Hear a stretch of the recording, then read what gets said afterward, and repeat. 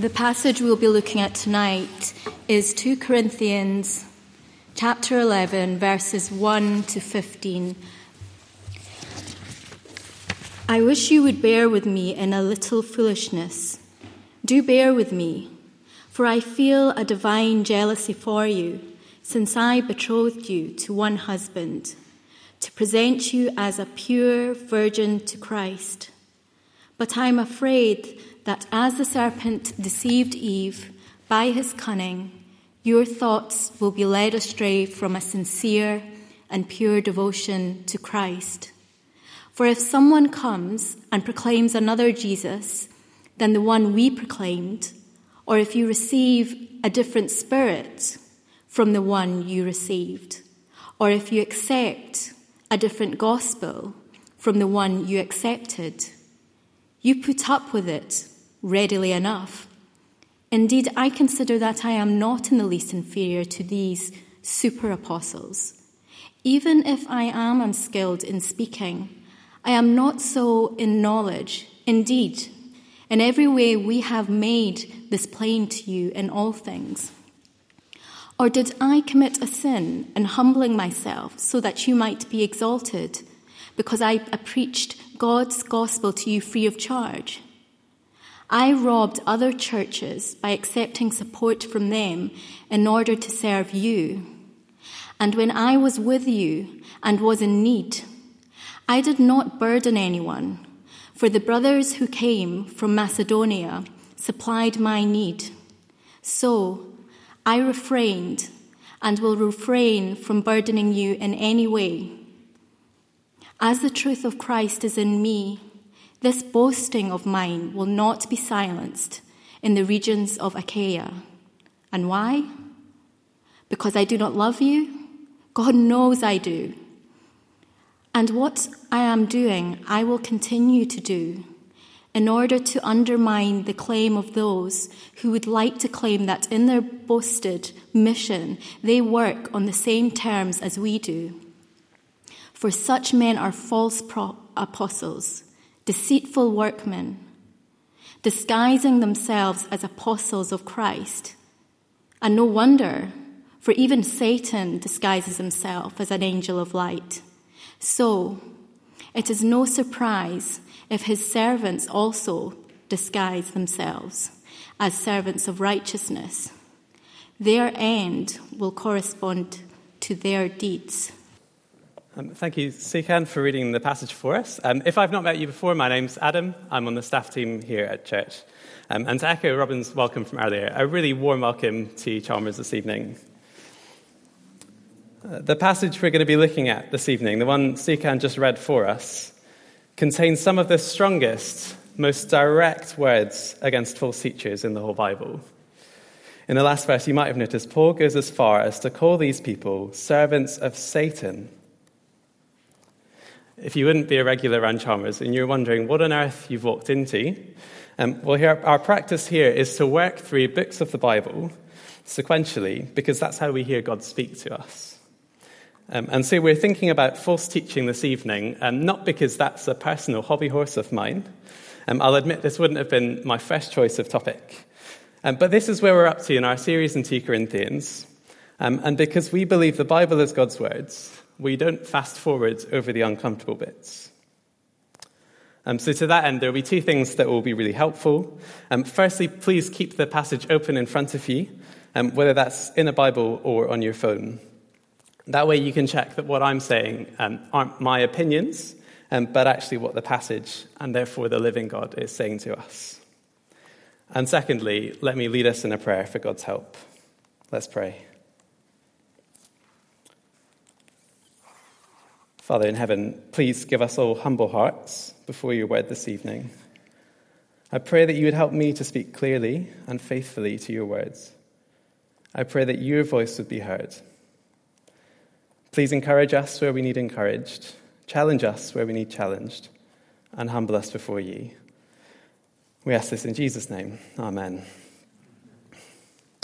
As we begin, let's go back and read some of those fiery closing verses from the end of our passage. I'm picking up at verse 13. Let's have a look there together. For such men are false apostles, deceitful workmen, disguising themselves as apostles of Christ. And no wonder, for even Satan disguises himself as an angel of light. So it is no surprise if his servants also disguise themselves as servants of righteousness. I'm training for ministry, which means I'm starting to get into the business of reference writing. But imagine if I wrote these words on a reference for a summer camp. False, deceitful, servant of Satan. It's shocking language. And if you are one of the people I've written a reference for recently, and please don't worry, I didn't write that about you.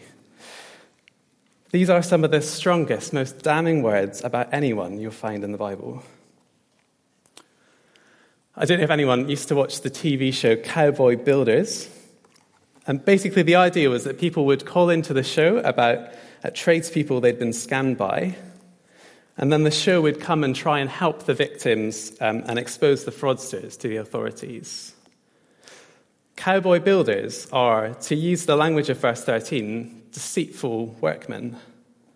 They would offer you their services to fit you a new kitchen. And then they'd go to work. Everything would seem okay at first until one day they'd leave you with a kitchen left like a building site, and they'd skip town with your money. They con you into giving all of your money up front, and in return they leave you a ruin. I don't know if anyone here has ever been a victim of that sort of thing, but if you have been, I'm sure it would have hurt. And when we talk about these fraudsters, people use pretty strong and colourful language. And you can understand that. They've been cheated, lied to, robbed, and exploited. Back to our passage, Paul uses the strongest language he can against his opponents.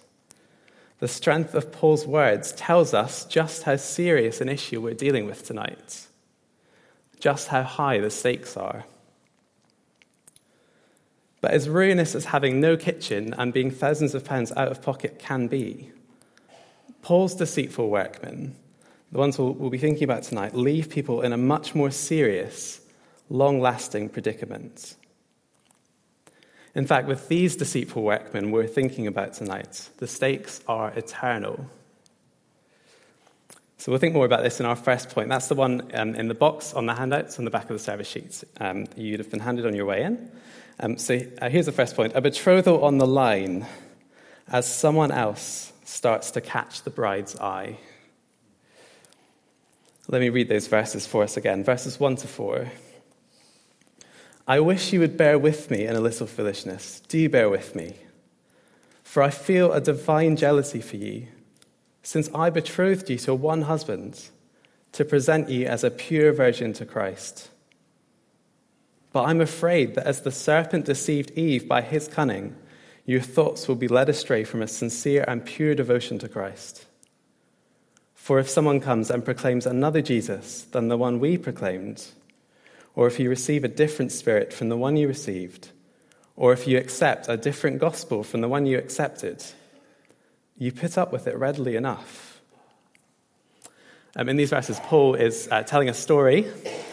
So let's get that clear first. In this scenario, Paul presents himself as a father. He's betrothed his daughter, that's the Corinthians, to Jesus.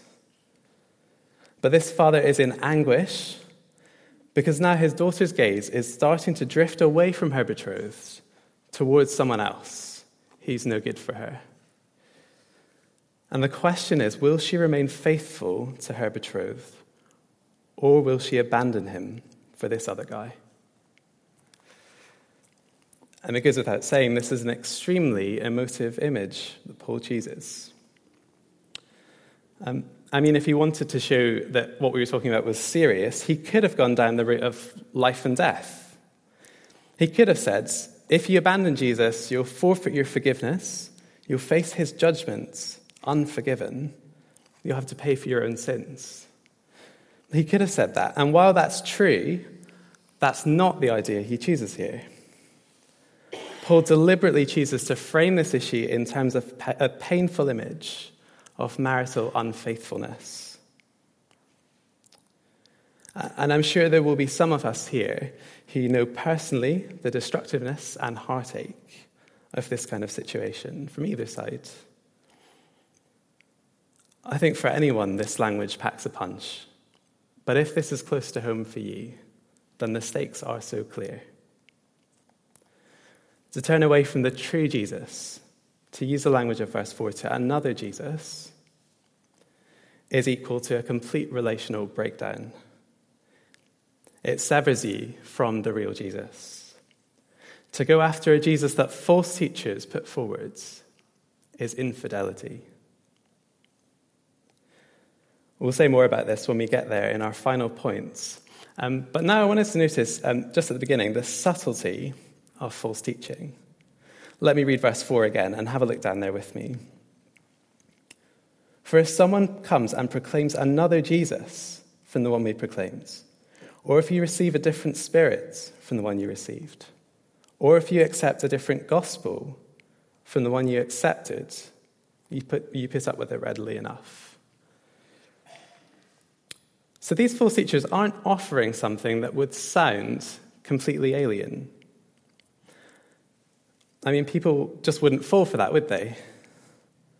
Notice the language they use: Jesus, Spirit, Gospel. They sound legit. They're using the same terms. That's part of what makes it so dangerous.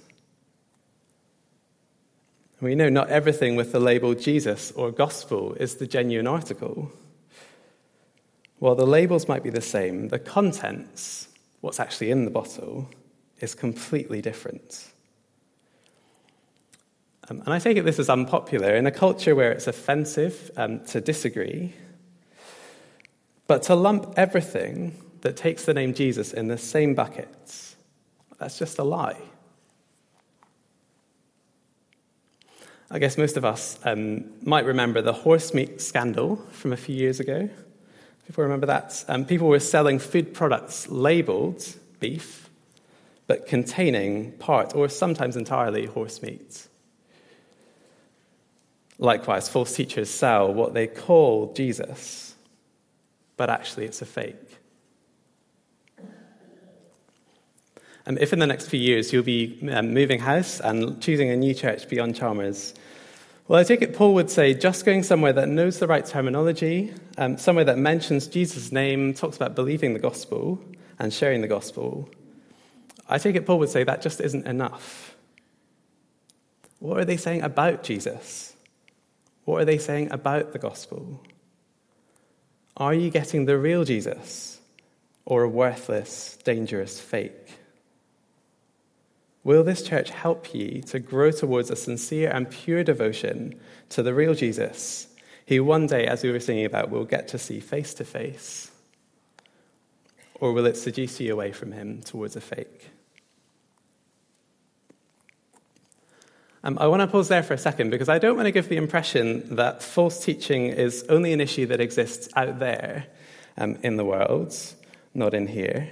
The New Testament just doesn't allow us to think like that. It doesn't allow us to think any one church could be immune from teaching a false Jesus. To give a New Testament example, the church in Ephesus was one of the strongest. But in Acts 20, Paul warns them of wolves, that's false teachers, arising from among them, not just from outside. And tragically, 1 and 2 Timothy, later on in the Bible, confirm this actually happened. Church history also teaches us a sobering lesson that even the strongest Bible-explaining, Jesus-proclaiming churches, like we've been hearing about in 2 Corinthians, even the strongest ones go astray. How many of those strong Reformation period churches are still proclaiming the true Jesus today? And all that's to say, as we teach on a passage here at Chalmers about false teaching, we are not standing 6 feet above contradiction.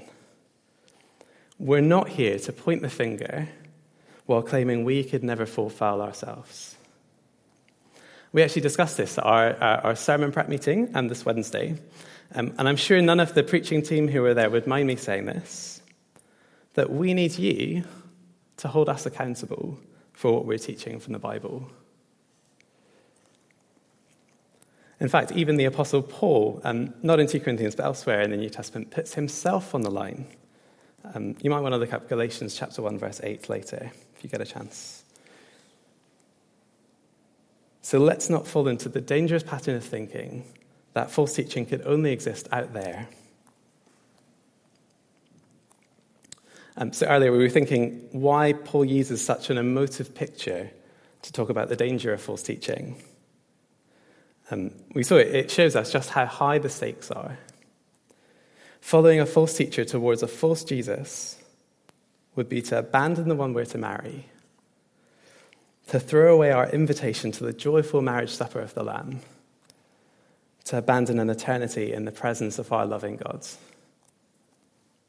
And so that's one reason. But I take it there is another reason for the language of betrothal and infidelity in this passage. And to help us see that, let me read verse 3 again. So please have a look down there. Verse 3. But I'm afraid that as the serpent deceived Eve by his cunning, your thoughts will be led astray from a sincere and pure devotion to Christ. So later on, we'll get on to the people we saw Paul labels as servants of Satan. Before we get there, we go right back to the beginning of the Bible story and Satan himself. And that's the serpent in verse 3. Paul takes us back to the Garden of Eden, where Adam and Eve lived in loving relationship with God, a place where God and humanity walked together, a place rich with blessing and joy. Humanity could really not have had it any better than to be with God. And yet the serpent came along and deceived Eve to eat the fruit that God commanded people not to eat. We're told this in Genesis 3, verse 6. No need to flick there, but I'll read it for us. This is Genesis 3, 6. So when the woman saw that the tree was good for food, and that it was a delight to the eyes, and that the tree was to be desired to make one wise, she took of its fruit and ate. And she also gave some to her husband who was with her, and he ate. We won't go into detail, but just one thing to spot from that verse. Notice the language of desire. The woman saw the tree was good for food. It was a delight to the eyes. It was to be desired to make one wise. See, the path towards severing our relationship with God is one that looks desirable. Likewise, in Paul's picture of infidelity, there's desire. It won't necessarily feel wrong in the moment. It could even feel exciting. The point this is making is that abandoning the true Jesus for a fake will feel good at the time. It might feel liberating. Moving on to a Jesus without the uncomfortable bits. A Jesus that sits in complete harmony with the world around. A Jesus that doesn't lead to being an outsider. A Jesus who lets me live how I want. Abandoning the true Jesus will feel good at the time, but Paul says this would be a tragedy. To use the language of the passage for Paul, it would be like a father watching his daughter turn her back on the man she was to marry for someone else who we all know is no good for her. So that's the end of our first point, verses 1 to 4. But before we move on, I want to pause, and this will be extremely brief, and just note this wonderful truth, that if we're trusting Jesus, we're betrothed to him. That means we have a relationship with him. We have a relationship with him now, and we look forward to life with him in eternity, and the closest, most intimate relationship. We look forward to having the intimacy with God that humans enjoyed back in the Garden of Eden before it all went wrong. And that will all be in a perfect new creation with no pain, sickness, or death. And already, what great incentive to stick with the true Jesus. So that's the end of the first point, which is really kind of setting up and framing the rest of the passage. So we've seen that Christians are betrothed to Jesus, and there's a risk of infidelity by going after a false one. And so from here, the rest of the time is going to be looking at two ways Paul gives us to avoid going astray. How do we avoid having our head turned by a destructive fake? So there's two ways. They're numbered 1 and 2 on the handouts. Here's the first. Stick with the Apostle Paul's ministry, which is filled with truth and love. So we're looking at verses 5 to 11 here. Let me read those for us again. Verse 5 to 11, page 969 on the church Bibles. Indeed, I consider that I am not in the least inferior to these super apostles. Even if I'm unskilled in speaking, I'm not so in knowledge. Indeed, in every way we have made this plain to you in all things. Or did I commit a sin by humbling myself so that you might be exalted, because I preached God's gospel to you free of charge? I robbed other churches by accepting support from them in order to serve you. And when I was with you and was in need, I did not burden anyone, for the brothers who came from Macedonia supplied my needs. So I refrained and will refrain from burdening you in any way. As the truth of Christ is in me, this boasting of mine will not be silenced in the regions of Achaia. And why? Because I do not love you. God knows I do. If you were here last week, you might remember that Paul was defending himself against attacks from his opponents. We're in the final section of 2 Corinthians, where Paul is sort of going head-to-head with a group he calls the super apostles, here in verse 5. Why super apostles? I take it that's because they looked more impressive than Paul, and more engaging speakers, less suffering, more prosperity. Clearly in stark contrast to Paul, if you've been with us for the rest of the book. Last week we saw Paul face criticism that he was a coward who wrote strong letters from a distance, but in person was weak and passive.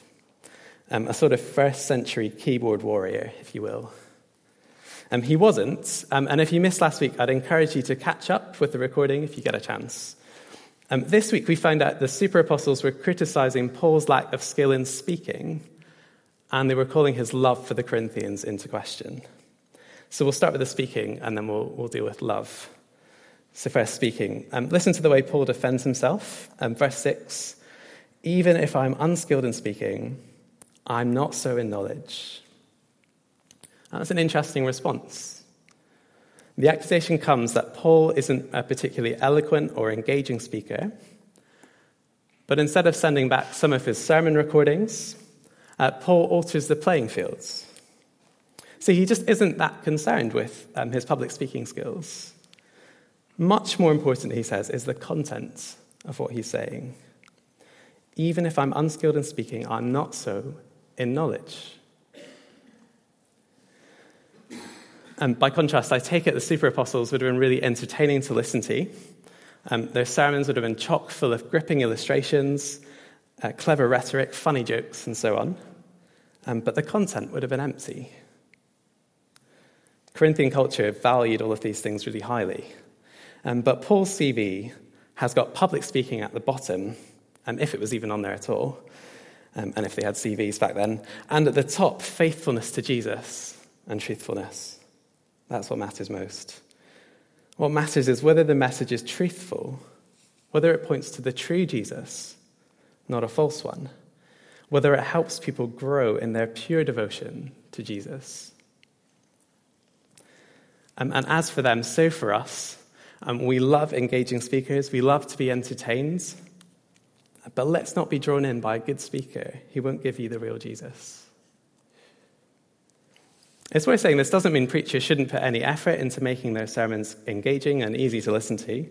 In fact, that's a really good thing. We should aim at being understandable and engaging and showing Jesus as clearly as we possibly can, removing any kind of barriers. I also realize that is a risky thing to say when you're halfway through a talk. When it comes down to it, if you were faced with a choice between an exciting, vibrant church where the talks are a treat for the ears, but where the true Jesus is sidelined, if you had a choice between that church and one where the Bible is taught faithfully and the true Jesus is proclaimed, even if it's sometimes a bit clunky and boring, going where the truth is taught wins out every time. This is what will grow you in your devotion to the true Jesus. So that's speaking, that's kind of Paul's first defense. Now let's think about his second. So this is about his love for the Corinthians. That's what's under fire here, his love for the Corinthians. This one's got a bit of a backstory, so let me quickly fill us in on the situation. Verse 7, here's the problem. Or did I commit a sin in humbling myself so that you might be exalted? Because I preached God's gospel to you free of charge. Yes, that really is the issue. Paul preached the gospel to the Corinthians free of charge, and they thought that meant he didn't love them. As a traveling preacher, Paul needed money to support his living expenses. But in Corinth, he decides not to burden them financially while he worked there. Instead, we're told his money came, in verse 5, from help from the church in Macedonia. And perhaps the super apostles were telling the Corinthians that this means Paul doesn't think they're genuine, or that he doesn't want to be that closely associated with them. I don't think we're really told exactly what the logic is. But what's clear is this. Paul decides not to burden the Corinthians, and yet they see this as a sign that they've been treated with less favor. They doubt his love for them. I mean, clearly there's nothing in this objection, and Paul affirms his love for the Corinthians, as he has been doing through the whole book, in verse 11. And why? Because I do not love you? God knows I do. And of course, we know this too, even from this passage. Remember back to verse 2. And Paul, the jealous father of the brides, he longs for the Corinthians to stay true to the Lord Jesus. So to the person who sees Paul as a cold, impersonal theologian, well, I think this passage would be a great place to go, wouldn't it? See his pastoral warmth and genuine love on display. And that genuine love, combined with speaking the truth, is exactly the kind of ministry we all need to be under. A ministry, as chapter 6 describes it, as one of genuine love, truthful speech. If you want to look up later, that's chapter 6, verse 6. So here are two of the most important questions to ask of someone in ministry. Do they love people? Do they speak the truth about Jesus? It's now time to move on to our final point this evening. So Paul has shown us the thing that we should be looking for, ministry characterized by speaking the truth and genuine love. So now he goes on from kind of showing them what you should look for to what you should avoid. This is the bit where Paul turns up the temperature a few degrees. So if you've zoned out, this might bring you back. Here's our final points. It's number 2 on the handouts. Beware super Christian ministry, which disguises itself as the real thing, but is actually a Satan-serving fake. Verses 12 to 15. Let me read those for us again, and let's all have a look down at them. And what I do, I will continue to do, in order to undermine the claim of those who would like to claim that in their boasted mission, they work on the same terms as we do. For such men are false apostles, deceitful workmen, disguising themselves as apostles of Christ. And no wonder, for even Satan disguises himself as an angel of light. So it is no surprise if his servants also disguise themselves as servants of righteousness. Their ends will correspond to their deeds. These are some of the fieriest verses in the New Testament against false teaching. But let's not think Paul was just an angry and bitter man who had something to get off his chest. Remember, he's the loving father who longs for the church he cares for to be purely devoted to Christ. His ministry, the basic Bible-explaining, Jesus-proclaiming ministry we've been thinking about all the way through 2 Corinthians, is what creates devotion to Jesus. But now there are people in town falsely claiming to be doing the same thing. Look again at verse 12. What I do, I'll continue to do in order to undermine the claim of those who would like to claim that in their boasted mission, they work on the same terms as we do. These people are claiming to be authentic, but it's a lie. And to go along with them would be a disaster. Paul knows that, and he loves the church, so he exposes their deception. Unless we think this is just Paul being a little bit hot-headed, remember the Lord Jesus himself was not afraid to associate his opponents with Satan. Here's another one you can maybe look up later. John 8:44, he calls his opponents sons of the devil. So we don't have much time. So I think the biggest thing to notice about false teachers from these verses is that they come in disguise. That word crops up there 3 times. Verse 13, disguising themselves. Verse 14, as Satan disguises himself. Verse 15, his servants disguise themselves. We've all seen the kind of devil Halloween costumes. You know the one I mean? Bright red pitchfork, pointy tail, horns, or in films and TV, the kind of evil-looking red monster. But that is just not the Bible's picture. Not at all. Look with me again at verse 14. Even Satan disguises himself as an angel of light. We're not talking about a cartoon villain.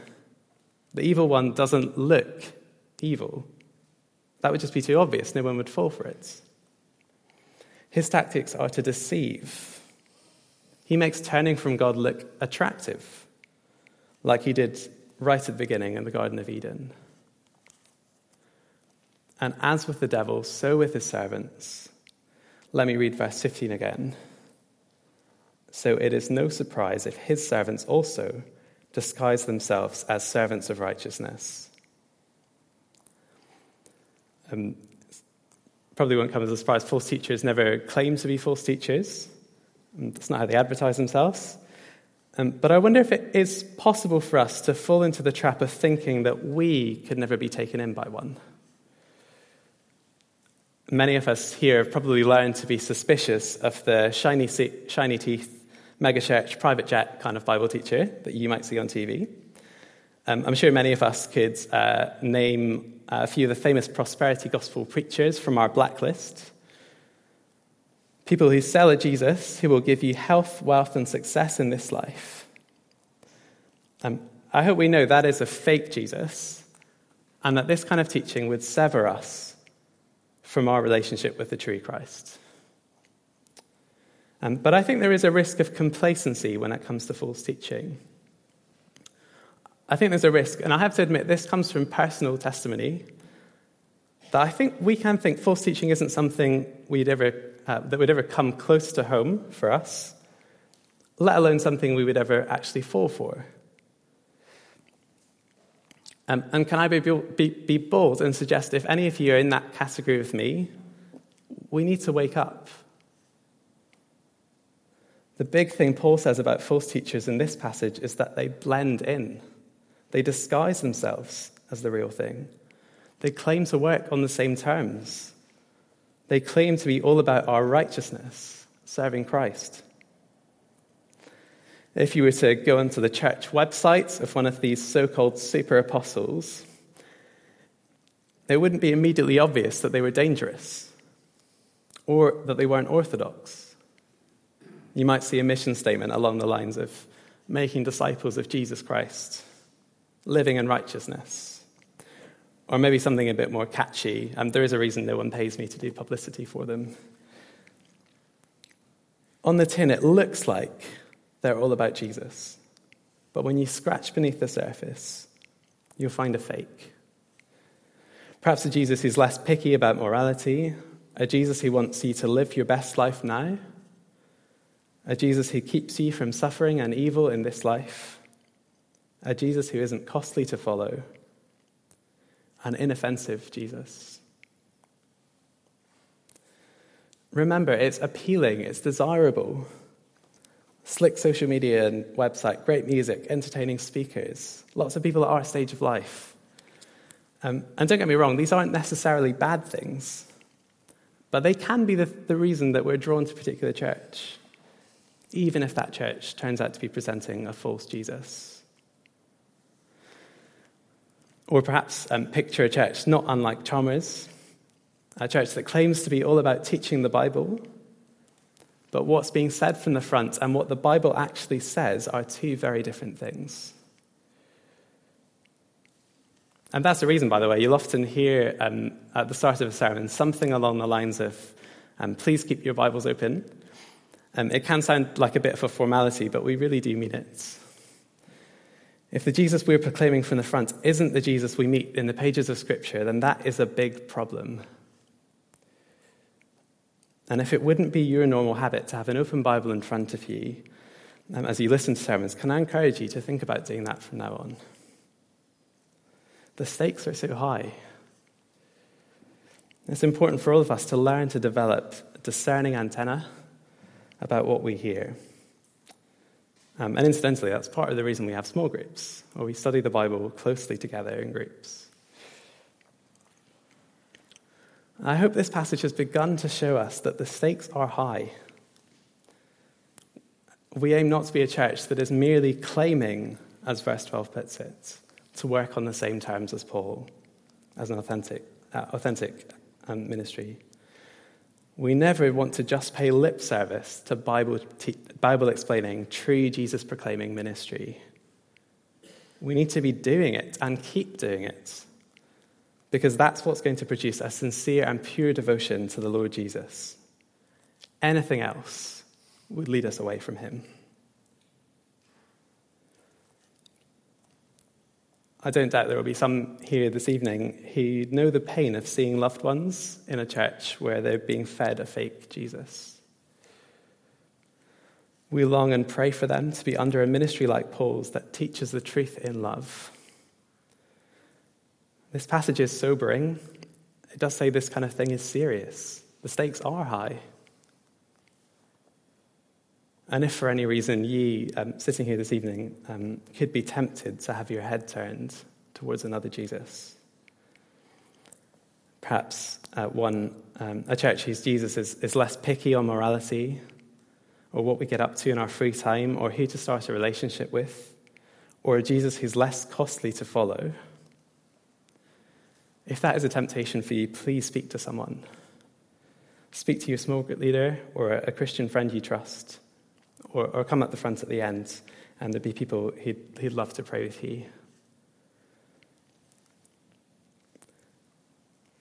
Just as we finish, let me summarize and try to bring a bit of clarity to what we've seen.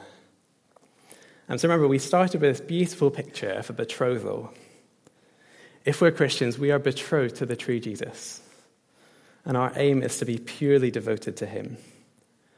True ministry, like we've been seeing all the way through 2 Corinthians, true ministry like Paul's, filled with truth and love, simple Bible-explaining, Jesus-proclaiming ministry, this is the kind of ministry that will produce pure devotion to the Lord. But we saw also that beautiful family picture is under threat. False teachers could seduce people away from the true Jesus towards a fake. False teachers who pretend to be the real thing, who make chasing after a fake Jesus look attractive, but who are really serving Satan, the deceiver. The words of this passage are strong and sobering. And so as we finish, I'll pray for all of us who are involved in teaching the Bible here at Chalmers, whether that's up front on a Sunday, in small groups, children's groups, reading one-to-one, or any other context. I'll pray that God will help us to keep giving people the true Jesus. And I'll pray for all of us that we'll grow towards a sincere and pure devotion to him. So let's pray together.